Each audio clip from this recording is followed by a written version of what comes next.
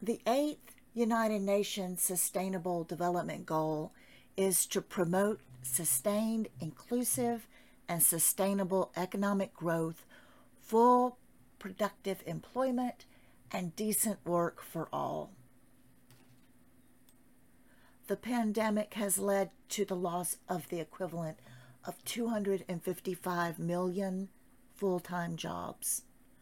That's about 4 times the number lost during the global financial crisis of 2007 through 2009.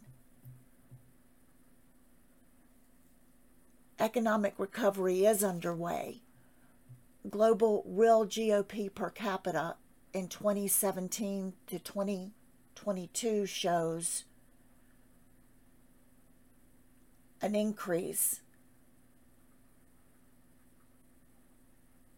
But for many countries, economic growth is expected to return to pre-pandemic levels only in 2022 or 2023.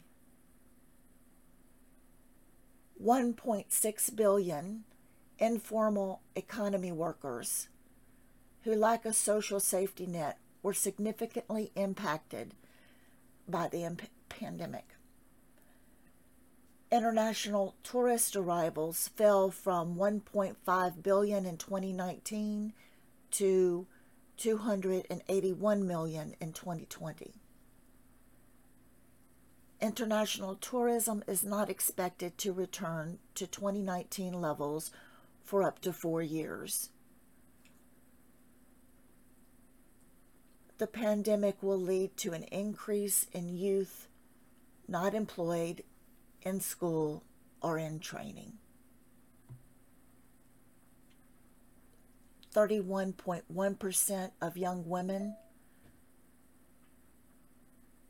and 14% of young men is the rate of youth not in education, employed, or in training.